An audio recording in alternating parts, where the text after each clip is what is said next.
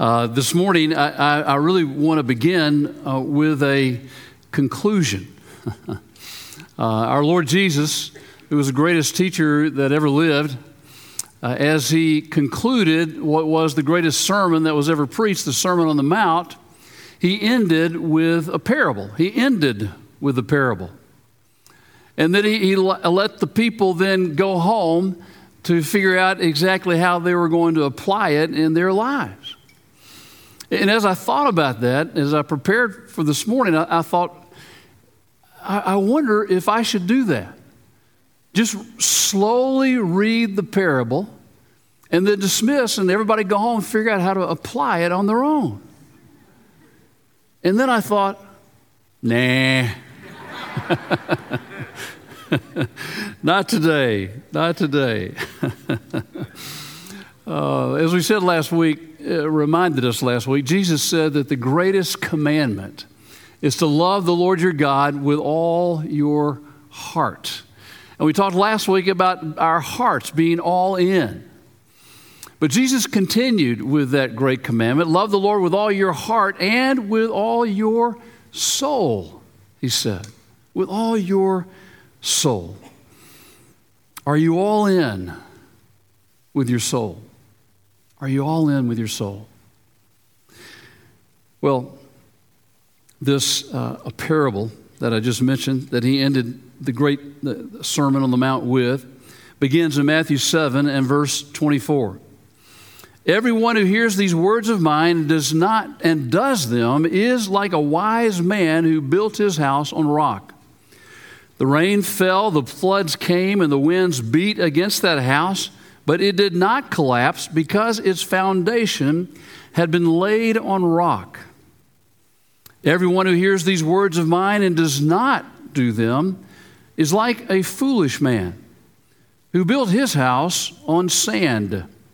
The rain fell, the flood came, and the winds beat against that house, and it collapsed. It was utterly destroyed. Well, there's actually a very famous story in American literature that, surprisingly enough, it has a number of amazing similarities to Jesus' story. But in that American piece of literature, it's not two builders, it's three builders. Each one of them builds a house. And in that story, there is also a contrast between foolish and wise building. Each of those houses faces a big test. And the house that was built foolishly falls. The house that is built wisely stands. Does anybody recognize what story I'm talking about? The one you learned when you were a little child. The three little pigs, right? Surely you remember. Each of those three little pigs builds a house, and each house faces a big test. The big bad wolf. That big bad wolf comes to each house and says, little pig, let me come in. And the little pig says, not by the hair of my... I was hoping to hear you say that this morning. Now you can go to work in the morning and say, hey, we did a responsive reading in our church yesterday to the three little pigs. No, don't tell them that. Well, two of those little pigs built their houses out of junk, right? Sticks and straw. I mean, why not, really? Cheaper, easier, much faster. But as they were building, they never stopped to ask the question, did they? That every little pig should ask. Will my house stand up to the test of the big bad wolf? And so, when the big bad wolf huffed and puffed, he blew those two houses down. However, one of the three little pigs was very wise. You remember, he built his house out of bricks. And when the big bad wolf came along, he huffed and puffed until he was all huffed and puffed out, and that house remained standing. Isn't it interesting? There's something about the house building metaphor that really runs deep within all of us. And Jesus knew that. And so he tells this story. As he tells this story about house building, Jesus' parable here is, as you notice, as we read it a moment ago, is composed of two stories side by side. Both stories have similarities. I'm sure you caught that. But they also have one big difference, and that big difference is the hinge upon which this parable turns. And Jesus wants us to know that it's also the hinge upon which our very souls turn. The first similarity here is that each person builds a house. Each of us builds a house. And what do those houses represent? A life, a soul. Jesus is saying that every one of us, while we are still above ground and breathing, are constructing a soul, a house that is going to last forever and ever. And we get to choose what building materials we are going to use in building that house. It's so important to remember because it's far too easy otherwise for us to just simply rock along in life and forget that. Again, to forget that every day you are adding to your building project, either wisely or foolishly. You are choosing the building materials. Well, the problem with us little piggies is that we too often make foolish choices, right? Anybody ever make a foolish choice? If you've made a foolish choice in your life, raise your hand. Now, if you didn't raise your hand and you're married, just ask your spouse if maybe he or she perhaps remembers. We are all building a house. And the Bible says that God is very, very interested in how we are building it. This house building metaphor is used elsewhere in Scripture. One of the most pointed of all those places is in 1 Corinthians chapter 3, verses 12 to 14. This is from the Living Bible paraphrase. But there are various kinds of materials that can be used to build on that foundation. Some use gold and silver and jewels, and some build with sticks and hay or even straw.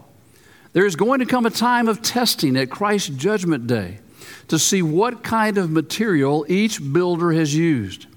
Everyone's work will be put through the fire so that all can see whether or not it keeps its value and what was really accomplished. Then every workman who is built on the foundation with the right materials and whose work still stands will get his pay. Wow. I mean, what a day that's going to be, right? Like it or not, you and I are responsible for our house, for our soul. And we should be making decisions day in and day out with the building materials that we are using in light of that coming judgment seat of Jesus Christ. Again, remember the foolish little pigs built with sticks and straw. And when sticks and straw are tested by fire, what's going to happen? They're going to go up like a dried out Christmas tree, right? Again, you are responsible for how you choose to build your house, your soul. You know, people do all kinds of crazy things with their houses, don't they? Well, one of the craziest, it was back in 1884. A lady named Sarah Winchester, that name might sound a little familiar. She was the heiress to the Winchester rifle fortune. And she began to build a house.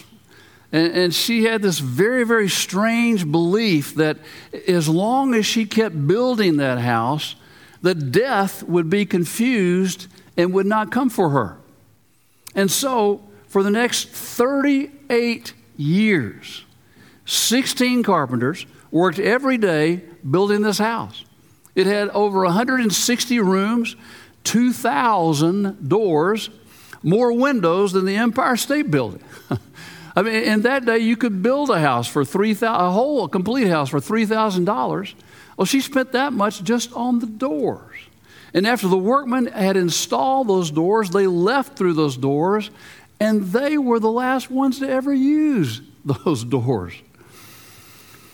Well, you could walk up staircases that would just lead to the ceiling.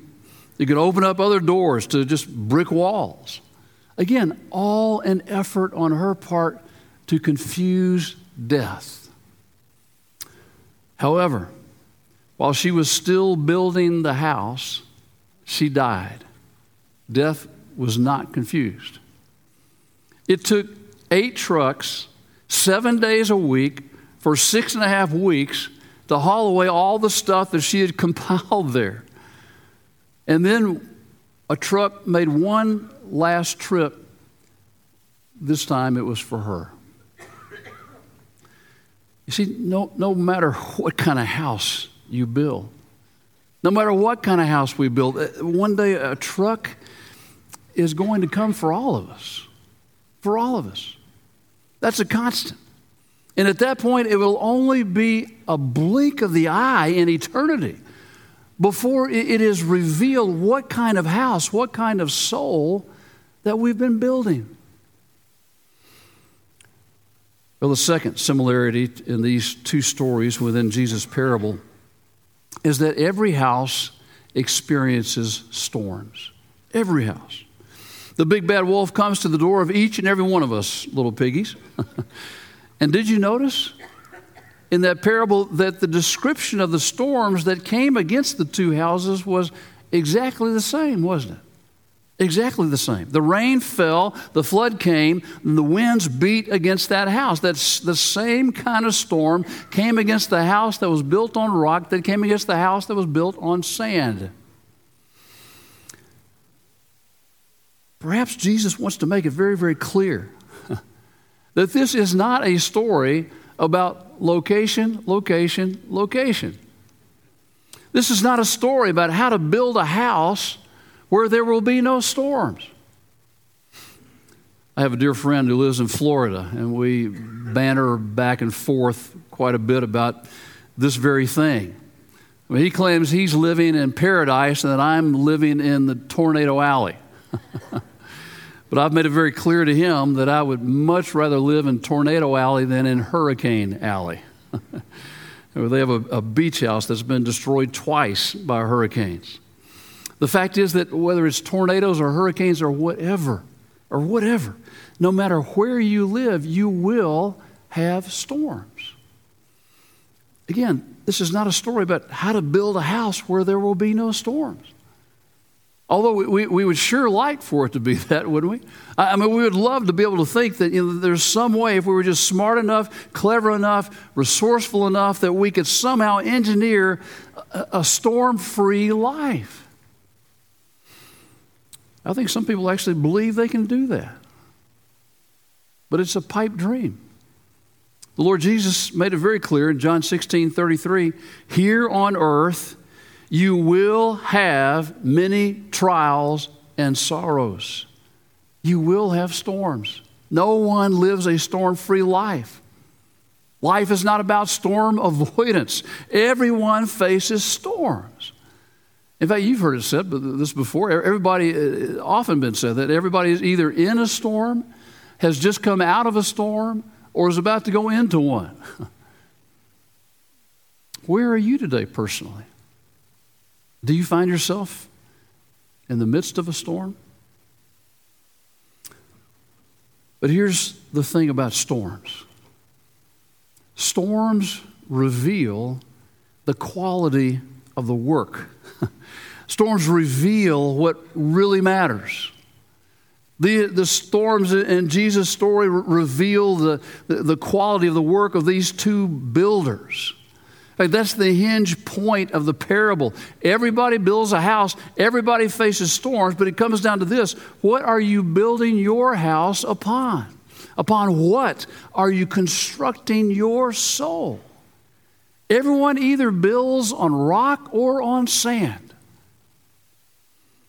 Verse 24, Jesus said, everyone who hears these words of mine and does them is like a wise man who built his house on rock.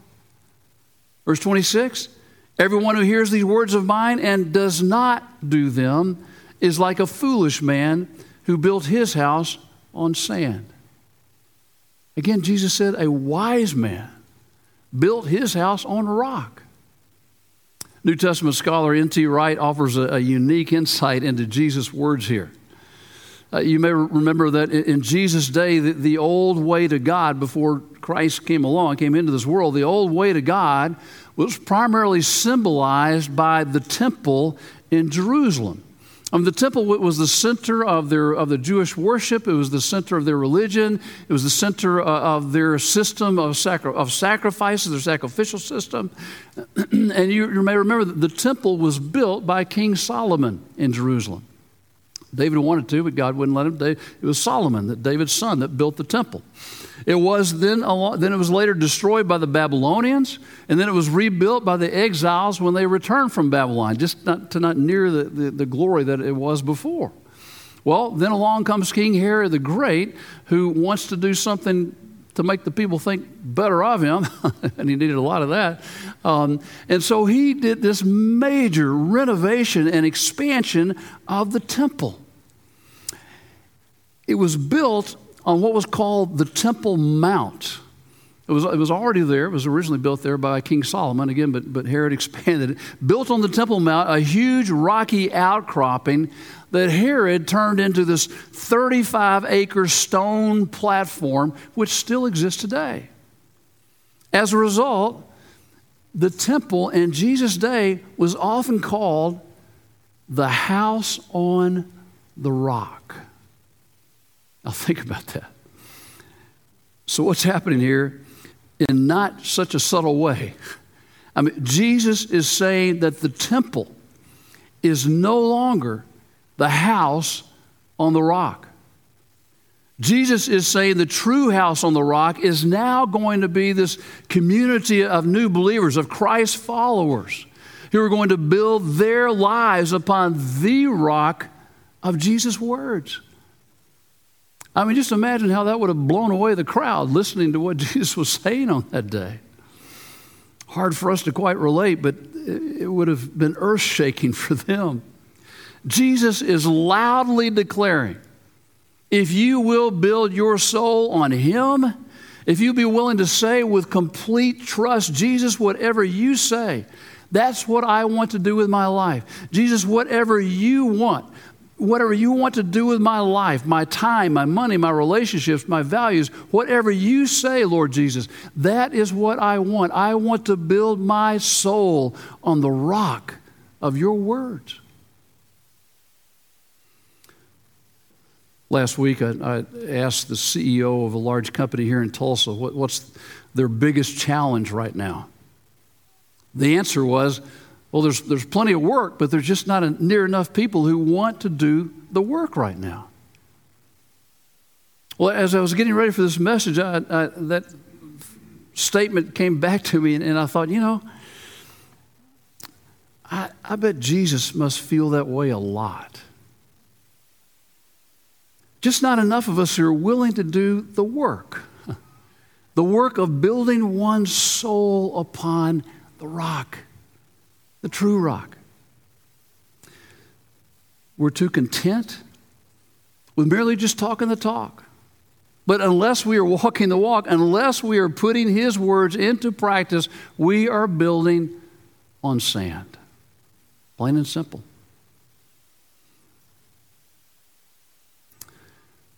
When you read this story and you let it soak in a bit, you can't help but wonder, why in the world would this guy have built his house on sand? That cross your mind? Why would he have built his house on sand? I mean, Jesus tells us that the storm totally destroyed his house, and we just think, well, duh. Why would he do something like that? There is no indication here in the parable that he set out to do anything wrong. Jesus doesn't say that he was a wicked man. But what's the word that Jesus does use to describe him? Foolish. Unfortunately, that's a very common human condition these days, is it not? I mean, think about it. Not just these days, but for many, many days in the past and future days to come. I mean, think about it. When kids do something foolish, parents always ask the same question, right? It's the same question that's been asked for hundreds of years. It's one word, it's 3 letters, it's the word, why? Why? Designed to try to find some kind of reasonable explanation for what appears to be completely unreasonable. Why? Why did you stick that noodle up your little brother's nose? Why did you leave your bike right behind the rear tires of the car in the garage so it could be run over? Why? Why did you put the cat in the dryer? Why? And kids always give the same answer, right? I don't know. I don't know.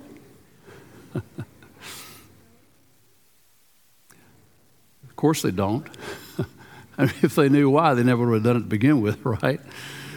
I don't know. I suspect that if you asked this man in Jesus' story why he would have built his one and only life, your one and only soul, on sand, I think he may have said, I don't know. I don't know. I just did it. See, no one plans in advance to live a mediocre life, do they? No one walks into a bar and says, I think I'll become an alcoholic today. Nobody living with deep resentment in their heart says to themselves, I think I'm just going to aim for becoming a bitter, angry person. No couple about to get married sits down and says, hey, let's plan on getting a divorce someday too. No one has a child and then says, well, I think I'm going to get so busy, so wrapped up in my career, gone so much that my children will never really know me and will carry a hole around in their heart for the rest of their lives. No one plans on going to hell either, do they?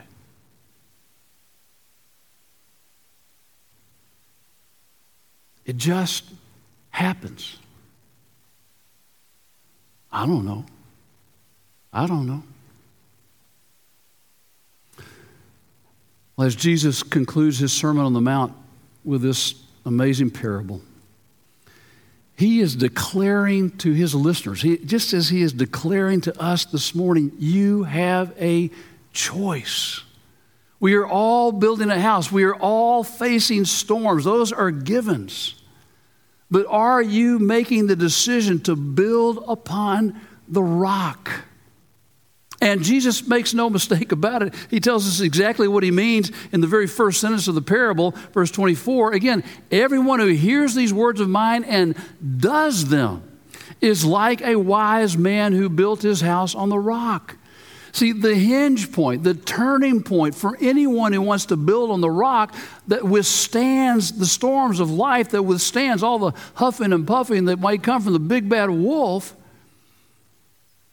the hinge point is the choice to obey, to do Jesus' words, to make daily decisions, to put Jesus' words into practice in all aspects of our lives.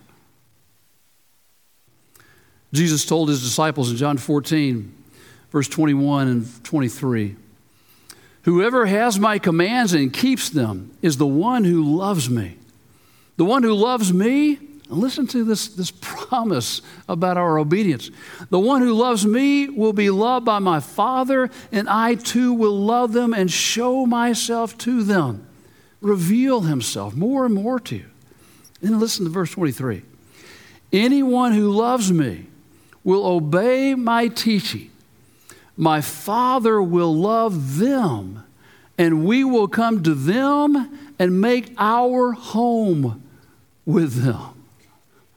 Isn't that incredible?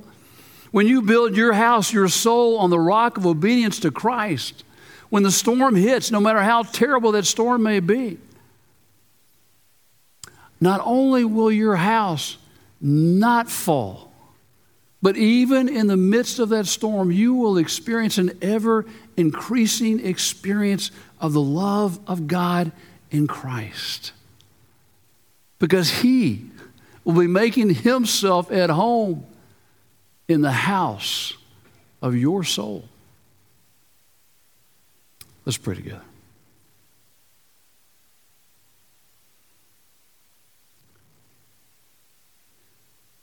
Heavenly Father,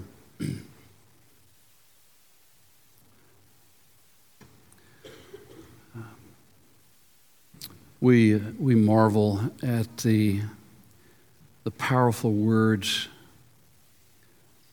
spoken to us in your word. Father, these words of our Lord Jesus. Father, we ask this morning that you would forgive us where we fail to build in the ways that we should build, and that we might become more and more of a people who each and every day make the conscious decisions in light of the judgment seat of Christ to build on the rock of your words. Lord, bless us, we pray, as we seek to build our soul, to be all in, complete devotion of our souls to you. We ask this in Jesus' name. Amen.